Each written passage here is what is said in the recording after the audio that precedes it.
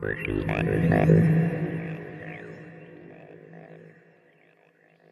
afternoon, and welcome to Assuring Your Digital Transformation with Identity Governance and Administration Health Systems CIO Media Inc. production, sponsored by Imprivata. Just a little housekeeping before we get started. My name is Anthony Guerra. I'm the Editor-in-Chief of Health Systems CIO, and I will be your moderator today. We're looking forward to your participation. You can send in your questions or comments as they occur to you, and we'll take them later in the program. Just so you see how we're going to, first, a nice way to view the screen, click in the top center, get it in side-by-side mode. You can adjust the divider to get the slides and the video boxes the size you want, and it should say speaker view in the top right-hand corner. Just so you see how we're going to spend our time today, we're going to go about 35 minutes with our main panel discussion featuring Randy Nail, Healthcare Technology Solution Strategist with Microsoft, and our good friend Wes Wright, CTO with Imprivata, and then we'll have our Q&A. So let's jump right into it. A very interesting topic today. We want to make sure we answer all the questions that are out there in the audience, so I want you to take advantage of that questions opportunity. But let's get started. Randy, you want to give us an overview of your role? I think people know Microsoft, but maybe you do want to give a little color around what they're doing in this space.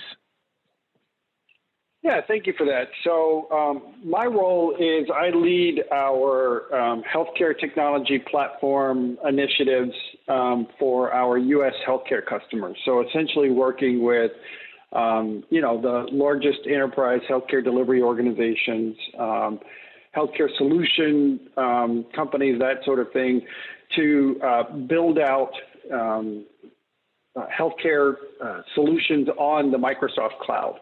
And that includes, relevant to today, that includes the identity and access and other security, privacy, and compliance features, functions, and capabilities necessary to use those cloud platforms and the solutions built on them for healthcare data and healthcare use cases. All right, very good. Wes? Hi. Thanks for having me again, Anthony. Randy, great to be on another Health System CIO webinar with you. Wes Wright, I am the Chief Technology Officer at Imprivata. Been at Imprivata about 2.5 years now.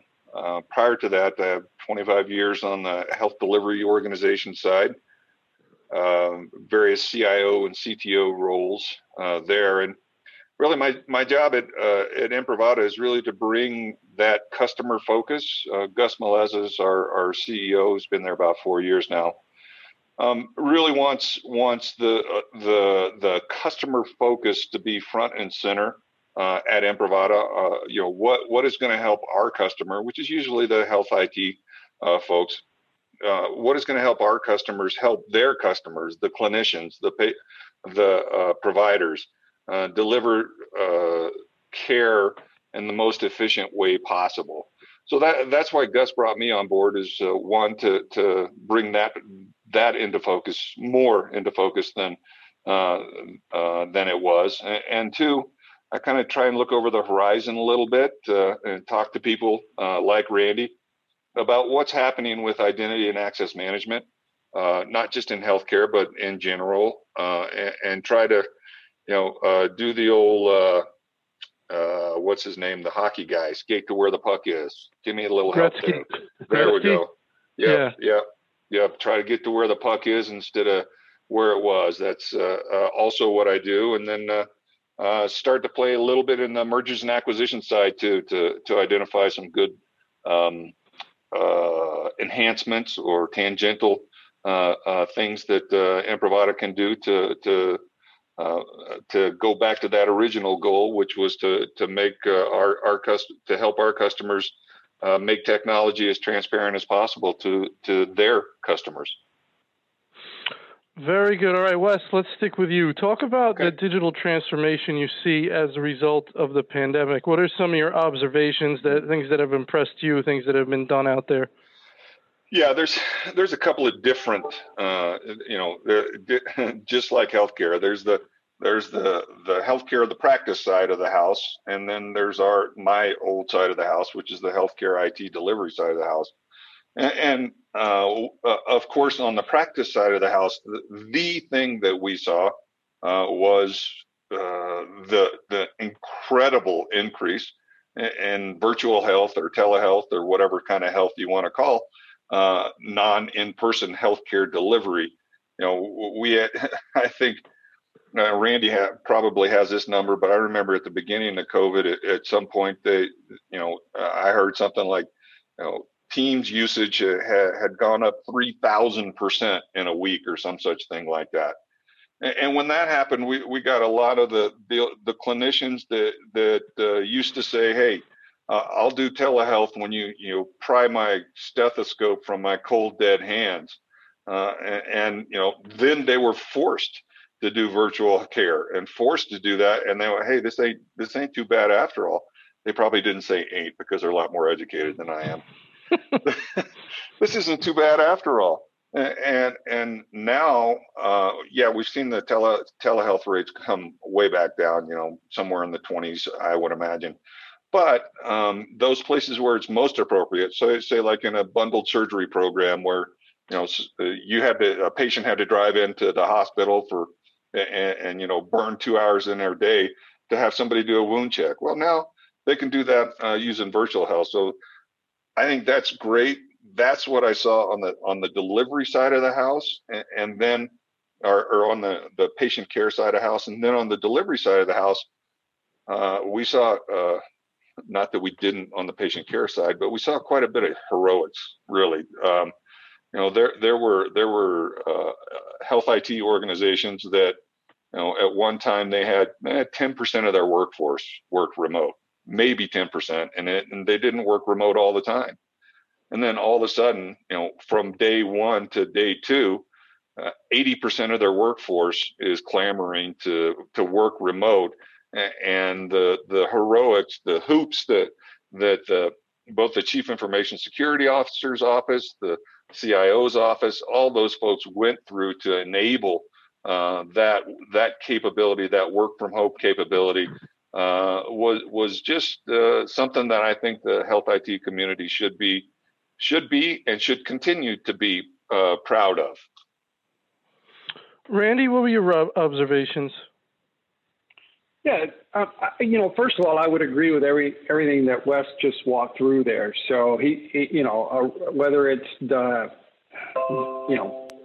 great increase in telehealth, virtual visits, and virtual consults, virtual rounding, all sorts of, technology being used to engage and enable healthcare delivery. We saw a ton of that. I was talking to one of our customers last week, and I think they told me they've done 1.2 million virtual visits, but since I want to say they said June or something like that. Whatever. I don't remember the exact time frame, but 1.2. The 1.2 sticks out in my head, and I was pretty surprised by that. It's just one. It's just one organization that had ramped up to that. The other thing though that I would add to what Wes said is the acceleration of what a lot of folks refer to as the consumerization of healthcare delivery. And that is, now that there's this recognition that healthcare can be digitally enabled and even partially delivered in a digital way, this expectation that was starting to happen has accelerated. And the expectation is around, if I want to go on a vacation to, the Maldives, I can get on my cell phone and I can pretty much have that wrapped up in about 30 minutes. And, I have my flight, I have my hotel, I have, somebody to help me get there. I can look up, things to do while I'm there, all of that sort of thing. Contrast that with the experience that folks have with healthcare today, where I call, a phone number. I might get the person that I need. I might not. They may transfer me to somewhere else. I may have to get on a way. I mean, it's the experiences couldn't be more different. And so there's this real focus by our healthcare provider customers on enabling this consumer digital experience where when I get to the ER or to the urgent care clinic, I'm already in line and they already know who I am. And I've already pre-filled out the paperwork. And, before I even, leave to go back home, the device that I need to help me do my therapy is already on its way to my house. And, those kinds of digitally enabled experiences. And, the pandemic has really accelerated, our customers' investment in that and their customers' expectation around those digital experiences. And, I think you see maybe the same thing in education and other industries, but, given the disparity between consumer experience and other industries and what we've had traditionally in healthcare, I think, we had so much ground to make up that, it's become a critical focus for our healthcare provider organizations. Wes, the drop back down, that we've seen from that virtual engagement, do you attribute that to, and I'm not up on the latest policy developments in terms of the reimbursement, what's being reimbursed, what's been extended, what hasn't. But so if you go by the theory that, healthcare, you talk about the healthcare IT heroics, you say to yourself, and it makes me think, from a CIO point of view, a lot of them are probably saying, look, we could have done this all along, but there was a lot of bureaucracy. There was always a lot of red tape. There was this, everyone wanted to move real slowly, but we could have always done this because look, we did it. So the patients took care that way because they had to. The providers delivered care that way because they had to. The money was there because the government made the changes. Mm-hmm. But what do you think about everything sinking back to the way it was? Why does that happen? And does it have to happen? Should it happen, or should it not happen? I mean, you said it, Anthony. It's always and probably always will be. It's the follow the money. They're at the height of the emergency order declaration. The telehealth visit was paid exactly as much as if that visit was conducted in person, and so there was no disincentive for folks to do it. There's probably a 30 to 40% disparity, if not more, in the normal payments for the telehealth visits. I actually think it's more than that now that I think about it. And so there was a disincentive. I mean, you had to really be like in an ACO or a really good managed care organization, like a Kaiser or something like that, that got the benefit back from that telehealth visit, eventually, right, in order for you to really just go full force into telehealth. When they started paying, then when we got to parity, the providers, of course, it's, if I can stay at my home and do double the number of visits, and essentially get double the pay and not have to go into the hospital and so on and so forth, of course they're going to do it.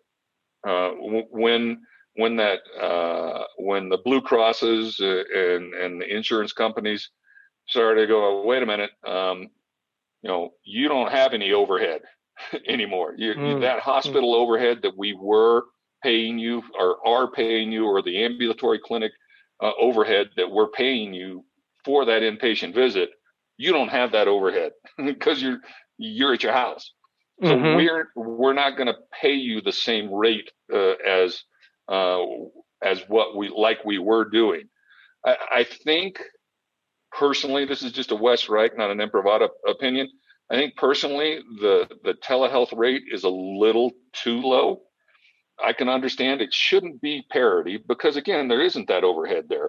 But, we need to find a U.S. healthcare organization need to find this parity point to where if we can get, I don't know, maybe 50% of the visits in telehealth, to where it makes financial sense, not just for the provider, but for the provider's organization, then we'll get that. We'll see that, we went up 80% and then we dive back down to 10 to 15%. And I'd like to see us, start getting back up there around the 30 to 50% if we possibly could. But that's not going to happen if we don't start paying a little bit more for that telehealth visit, I think. Right. All right. That's very interesting. We'll keep an eye on how that evolves. Randy, let's start with you on this question. Why is identity governance and administration so important to successful digital transformation? Yeah, I think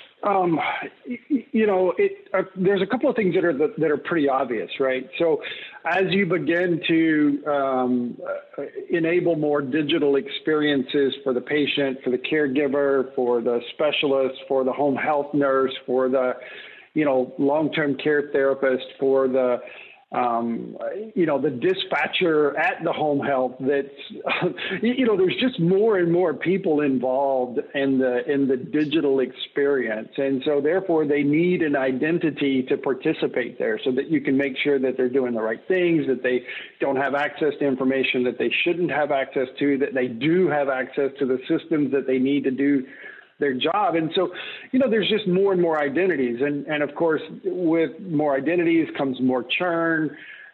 With more digital experiences comes more digital applications. And so there's just, I think it's pretty obvious there's aggregately more systems, people, and all of that you have, the more you digitize. And so therefore, these, IT and information security organizations that make sure all of those things are appropriate, right? Folks have the access they need to do their job. They don't have access to the things that they shouldn't, that malicious actors aren't there.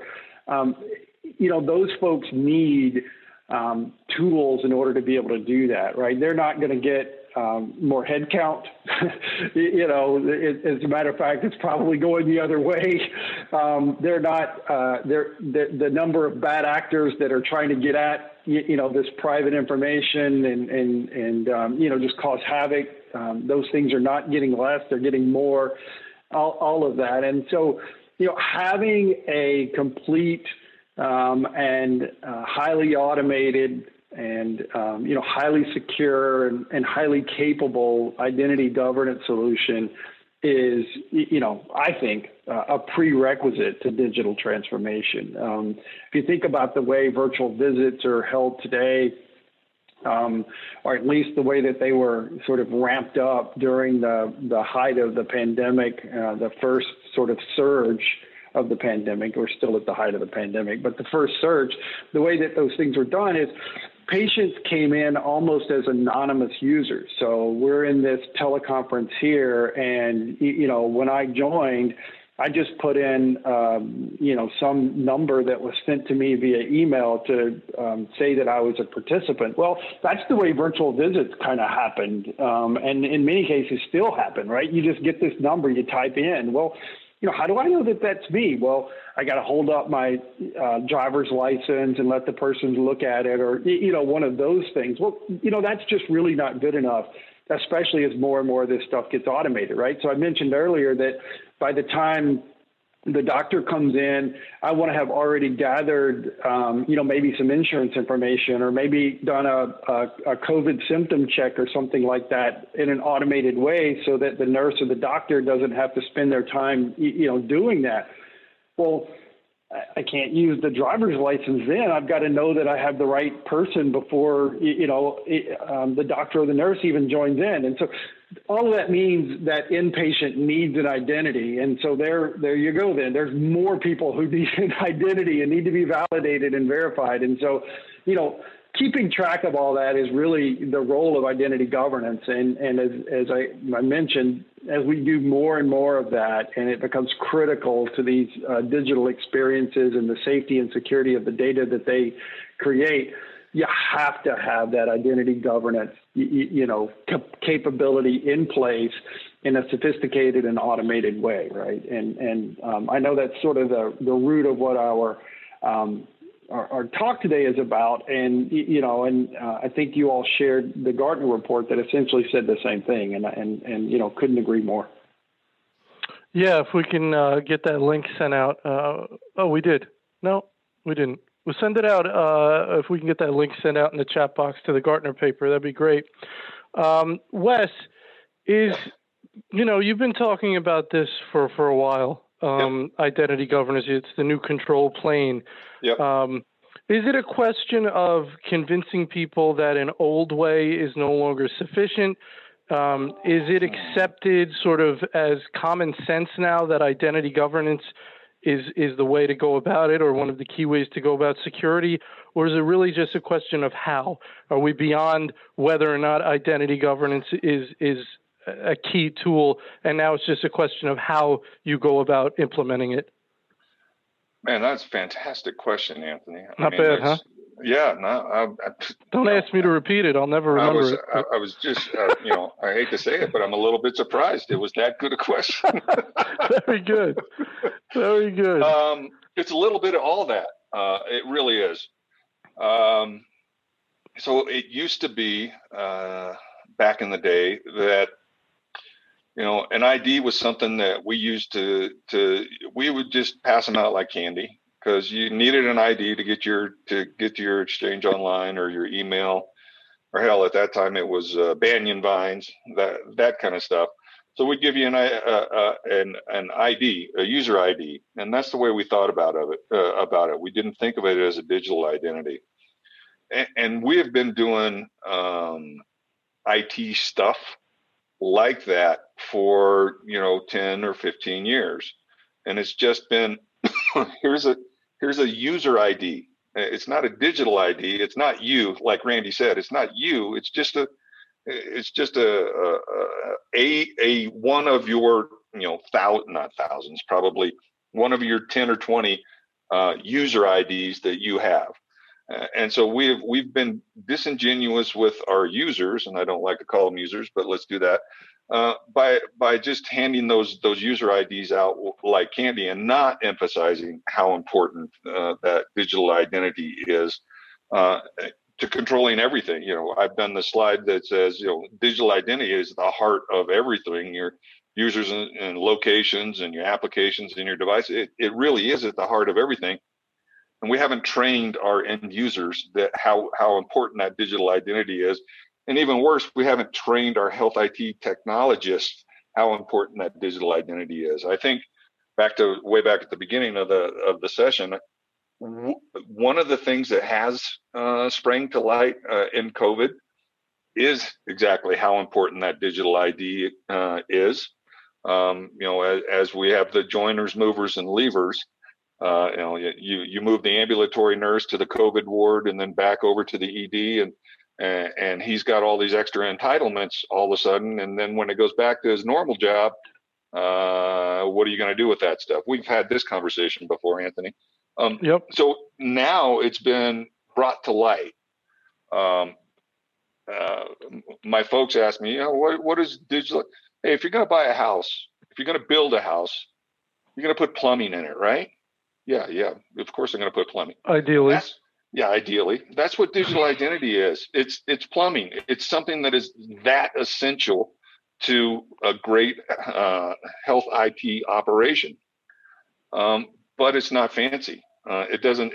There's no fireworks and stuff that go off from your clinicians when the toilet flushes.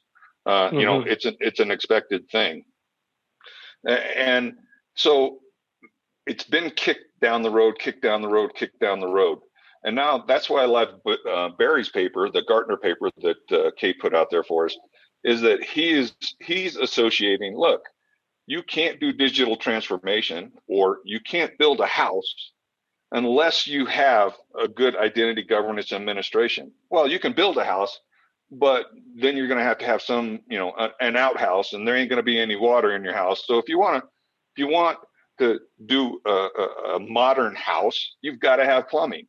If you want to do digital transformation, because digital identity touches everything in digital transformation, you have to do a good identity governance and administration. You just can't kick that can down the road any longer. So that I couldn't agree with Barry's paper anymore. Do you think this is widely understood, Wes, among CISOs? Is this totally accepted common knowledge at this point, or is there resistance? Wow, another good question, Anthony. That's two in a row, buddy. That's two in a row. You are on a roll, and I'm really going to be anxious to hear what Randy says about this one too. I still think to some degree it's a can that people think they can kick down the road. I talk to folks and they go, well, that's pretty pricey just for managing digital IDs. And I go, wait a minute, not just for, I just walked you through this whole slide thing and showed you exactly how important digital identity is. As a matter of fact, I saw your head nodding when I said digital identity is the new control plane. And now we get to here and you go, well, that's a lot of money just for digital. It's your whole shooting match. It's how things, how you control everything. So I think it's better than it was pre-COVID, way, way better. But I still think that there are some CISOs and CIOs and CTOs, and where it falls is changing back and forth, of course. But I still think there's some of those folks that are playing kick the can out there still, getting it on down the road. I'll get to it next year's budget. Randy, this is really interesting. What are your thoughts on that? Is it shocking that people are kicking this down the road to you? Do you see people kicking it down the road? I more or less agree with what Wes said. I maybe articulated just a little different. So I think that, any sort of information security professional understands that identity governance is absolutely required. I think where folks haven't maybe gotten their head wrapped around is the absolute need for automation of that. There's a lot of folks who still do all of that in a very manual way, right? So if I need to get access to something else, or somebody leaves, or I need, to identify a patient, I walked through a minute ago holding up the driver's license. I think, there are maybe not a lot, but I think there are certainly BDMs and TDMs, so business decision makers and technical decision makers in the healthcare industry that believe manual and doing an okay job at this is good enough. And so therefore they're kicking that, can down the road, as Wes mentioned. But, if we take something like what's going on right now around the COVID-19 vaccines even, I mean, if you're a healthcare worker and you're going to go, practice medicine, deliver care, sometime after a few months from now, the question is going to be asked, have you had the COVID vaccine? And if not, we're not going to let you practice medicine, in our facility or whatever. Well, if you think about that, I need to identify who you are and whether or not you have the vaccine or not. So that's a form of digital identity, right? And so you can imagine that now, if I had a very sophisticated and a very complete and a very automated digital identity system, then having the COVID vaccine or not could simply be an attribute or a piece of data that I could get to once I, validate that person's identity. And I think, if I just sort of use that example there, I think there's a lot of people would say, yeah, we don't need all that. We'll just print it out, put it in the HR or put it in our employee health system, and then, manually have somebody manually match all that up, or make a photocopy of it, or God forbid, fax it, from wherever the vaccine was done. Right. And that's sort of good enough. Right. And as again, I'll say it again, as we digitize more and more of this, and technology begins to fill more and more of the, sort of in between spaces, and there's more of this hybrid delivery of care. that sort of manual process is just not going to be good enough, right? It's just not going to be good enough. And so I think, the can kickers are going to regret their decisions at some point, right? It's like the last folks that held out on virtualizing their servers in their data center, right? Yeah. They regretted that decision. They're like, oh my God, I can't believe I still have thousands of physical servers in my data center. And, my competitors or my the folks across the street are able to do so much more and at so much less cost and so much more efficiently because they virtualized, 5 years ago. And so I think the can kickers are going to regret that decision, before too long in a similar way. And I like that. I like that phraseology there, Randy. The can kickers, and we see them doing it on cloud too. And those folks, when COVID came along, they really regretted kicking that can down the road. I'll tell you. Well, when they read that, if they haven't already, Wes, when they read that press release that's out today around, Amazon maybe getting into the primary care space, they're going to go, man, we really should have thought about that cloud stuff a little harder. Well, let me pretend to be a can kicker here. Okay. So now I think we've defined the issue as everyone gets that managing digital identity is very important. That's what Randy was saying. Makes sense. But the can kickers are saying, I can survive with my manual approach right now. I don't have or I don't want to spend the money on this right now because I've got other things I need or want to spend money on.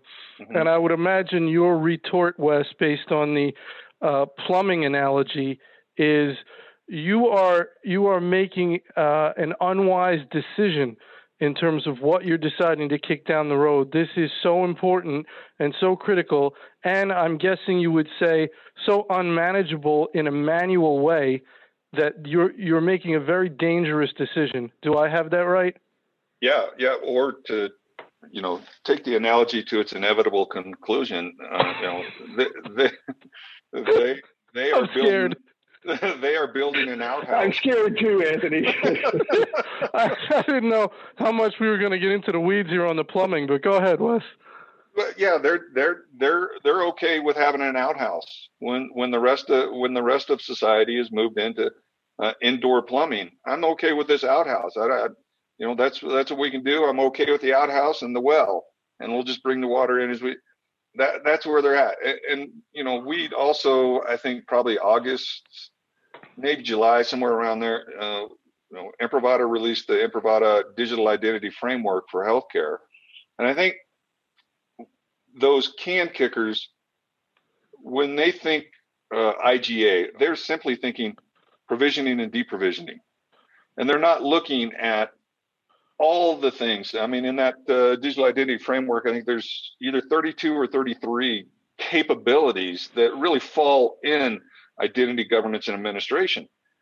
And they're thinking about, okay, yeah, I've got Joe Bag of Donuts is sitting there. He gets a spreadsheet and he types in some stuff and then he builds an account for, Nurse Joe. That's what the can kicker's thinking. And if we can get in front of them and say, look, it's not just provisioning and deprovisioning. One, it has to be automated. I mean, if there's anything that begs for automation in healthcare IT, it's the provisioning and deprovisioning of digital identities. But there's so many, that's 2 of the 30. Actually, that's only one box of the 32 capabilities that a digital identity framework, that a good identity governance and administration program needs to make the technology transparent to that clinician or to that business partner. Your outhouse works okay, and you're bringing in the water from the well works okay, but go to your neighbor's house where they have indoor plumbing and turn on the faucet and that kind of stuff, and that's what you're missing out on. All right, let me ask you this. Just give me a ballpark answer. What percentage of health systems out there do you think have a system that sort of hits all 32 boxes? What percentage out there are totally, flying high. They're all set. They got the best indoor plumbing you've ever seen. Yeah, 5 to 10. Really? So there's Yeah. a lot of room. Randy, what do you think about that? You see a lot of room out there to grow with this stuff? I do, Anthony, and I agree. Maybe 10%, and I think there's a couple of reasons for that. One is there's a lot of pressure for the investment that it takes to do this in the right way. So that's completely understandable, right? Digital identity and all that isn't the only thing that these folks have to spend money on. And then the other thing is, there are a ton of obstacles and constraints that are preventing even the folks that are willing to invest the money, make it a priority, and all of that. So if you eliminate all that kind of stuff, there's still a number of constraints that are preventing people, beyond that 10% uptake for all of those boxes, right? And that ranges from, well, who's responsible for who's responsible for making sure the data is valid? Is that, for physicians, is that some sort of credentialing agency? For, nurses, is that some sort of different credentialing agency? For IT people, is that, just HR and for, that sort of thing.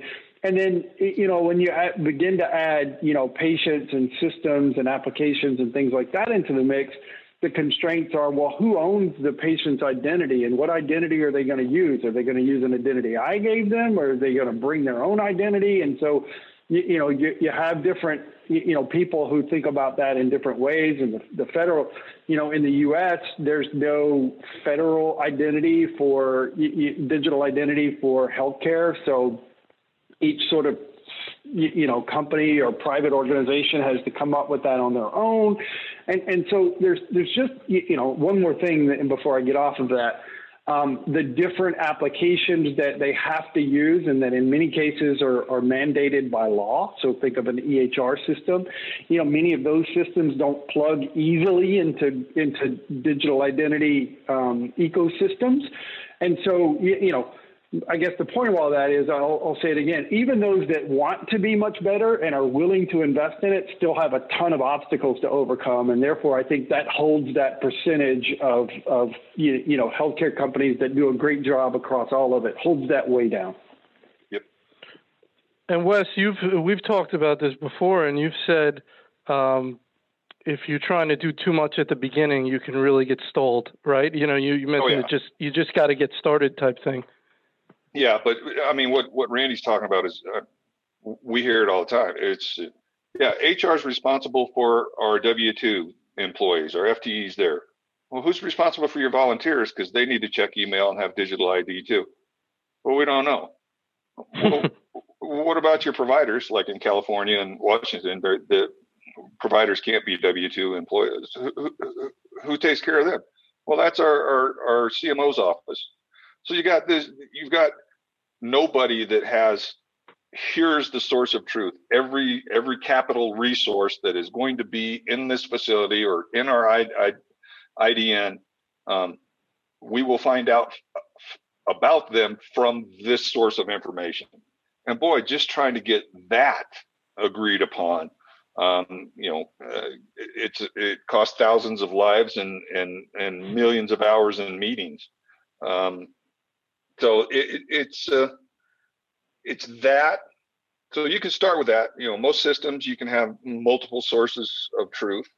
So you can start with that. But what you're alluding to, Anthony, is the conversations we've had where they go, okay, I have 300 applications and I have 6,000 job descriptions. So now I need to take these 6,000 job descriptions and decide how to apportion these applications and access inside of these applications to all of these job descriptions. And you just get wrapped around that job description axle. And then some of the times HR goes, yeah, I agree. We do have too many job descriptions. So let's rationalize those job descriptions. So this identity governance program that you want to get rolling gets stalled by the HR program that does need to, strengthen 6,000 position codes down to 2,000.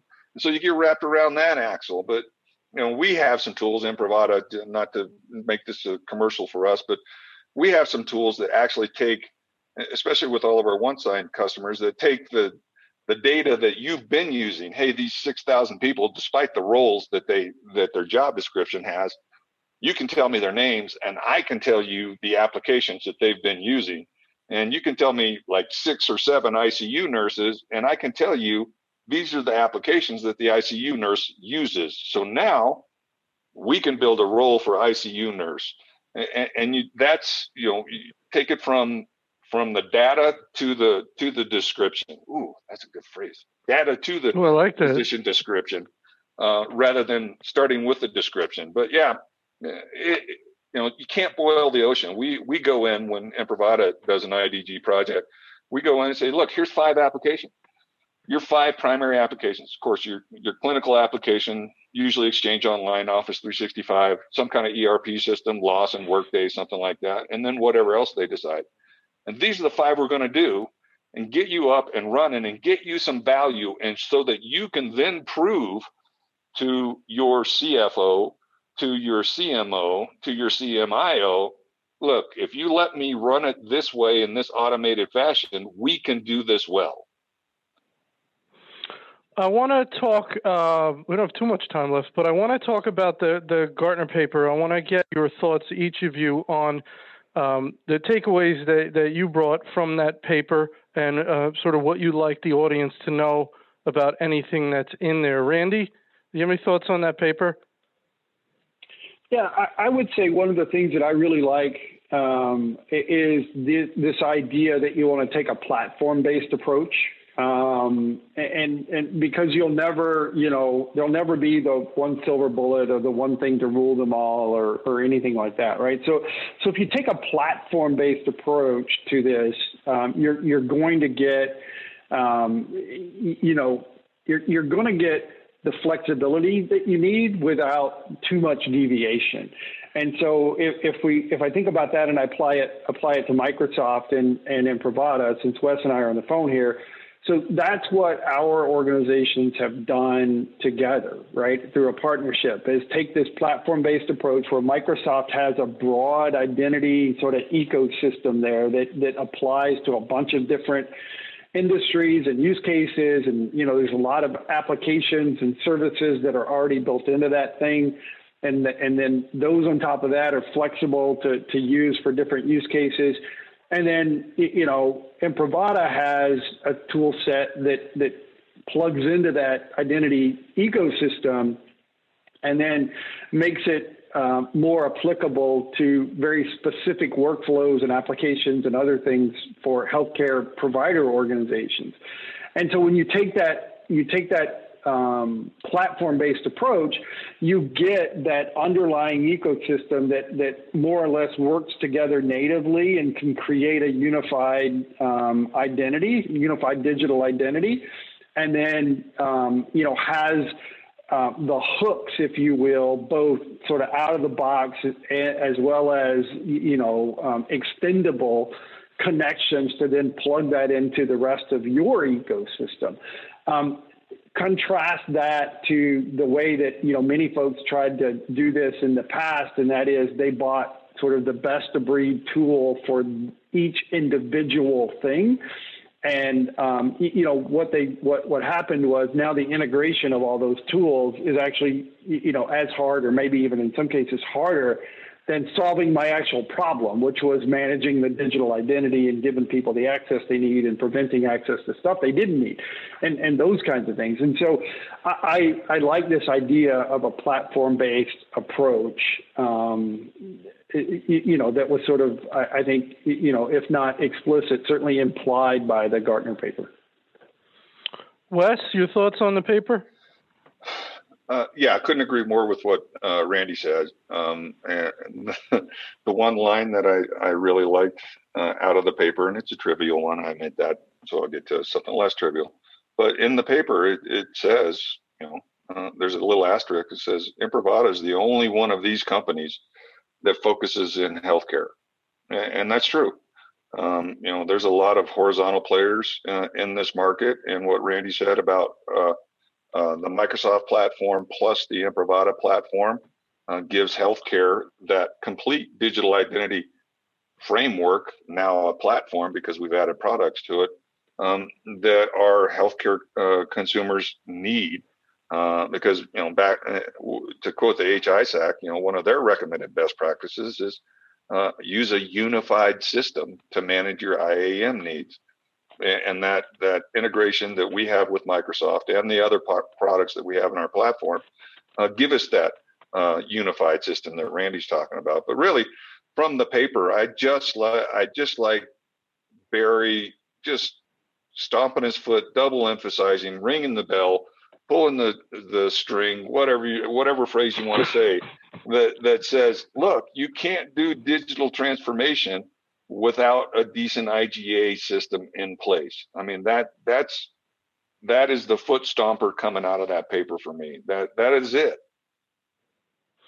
All right. As the last thing, I want to get this in because I'm curious. Wes, you have a question for Randy. Yeah. But not really germane to the subject that we're talking now, so that's probably even better. Even better. Let's, Randy, your reaction, just kind of around, you're just initial. I don't need anything in depth. This SolarWinds thing, man, I think it's, I think it's pretty damn bad. Yeah. That was a pretty strong statement, but that still might be an understatement, right? Yeah. I mean, what I would say here is the cobbler has no shoes, right? I mean, right.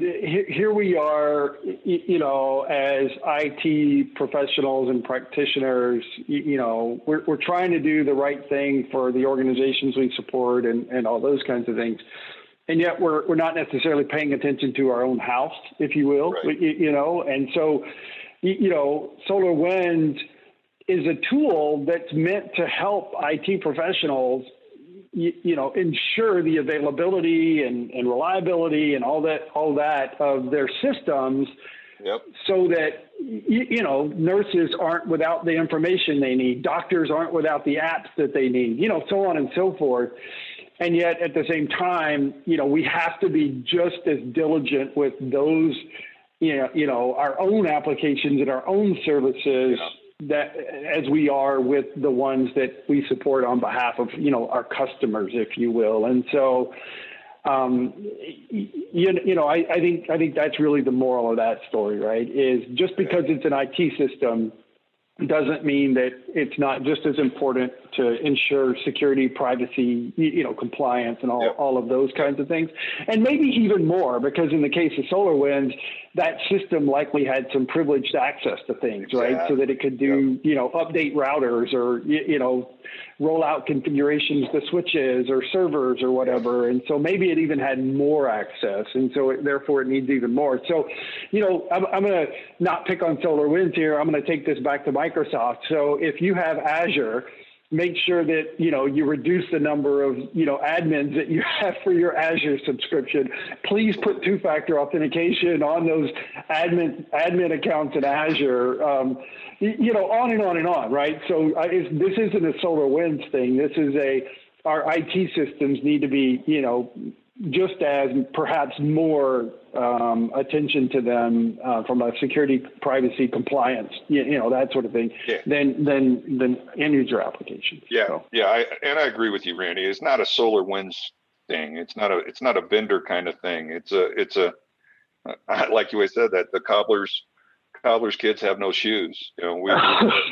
We've got to get some shoes for the boys and girls, and it was FireEye before SolarWinds, and and it goes the HISAC paper too. It's got to be an identity and access management system across the entire ecosystem. Like you said, Randy, I'm sure there was some administrative accounts that these vendors' products, let's say that, were using, but because they were administrative accounts, people may not have been watching them the way that they could have been, because they are administrative accounts or they're system accounts. And it's those ones that have the power that we have to be wary of. Yep. Sorry. Wow. All right. Excellent. We covered a lot of ground here. Cobblers, you didn't give plumbing. me a chance to ask. You didn't give me a chance to ask. Go ahead, Randy. Question. You're right. Come on now. Go ahead. Go ahead. Please. You can't give Wes the ability to try to stump me and then not give me the same opportunity. He did throw you a curveball, so go ahead. Yeah. So Wes, I broke in because I'm, super interested in your thoughts on this, right? So if we think about where you and I came from up through, the healthcare IT world and what we used to do and what we were responsible for and all that, and I contrast that to what's going on now around digital transformation. So this idea that I've got to run a patient portal that does scheduling. In other words, I've got to be a consumer-focused technology organization now. I didn't used to have to do that as an IT department, right? I only focused on my employees. I was an enterprise IT department, not consumer-focused. And so, I guess my question for you is, as a former CTO and CIO and leader of healthcare IT, are IT departments embracing that change to now be responsible for consumer technology? And are they adapting their organizational structure and their people that they're hiring and all that in order to be able to do that and be as good as an Amazon or as good as you pick your consumer, product organization at engaging their customers with technology? Are IT departments, doing a good job at that, or do they even recognize that they have to change to be able to do that? Big recognition that they have to change. Maybe not necessarily to be able to do that. And second, are they embracing that? Health IT, and Randy, we've been saying this. There's 10 pounds of work, and you got a 5-pound bag. And so you've always got more work than what you have capacity to do the work. So while they understand, we are going to have to be as good as Amazon, as good as, like you said, choose your consumer. We just don't have the bandwidth to do it. And not only are the IT departments recognizing that, the other C-level folks are recognizing that. And what I'm seeing more often than not is I hate to say it, but a carve out. And it may not necessarily be a carve out, and oftentimes it's an addition to the IT department that really is.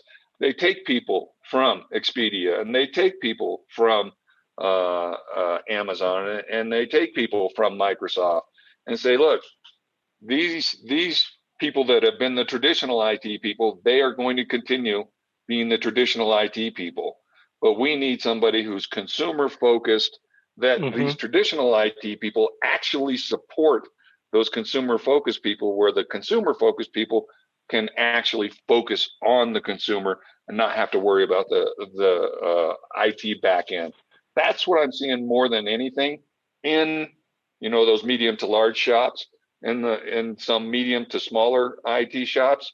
All I'm seeing is plates full, sacks full, whatever you want to use, and here's some more stuff to put on top of it. And that's going to, inevitably fail, which is going to lead to consolidation, which is going to lead to monopolistic behavior, blah, blah, blah.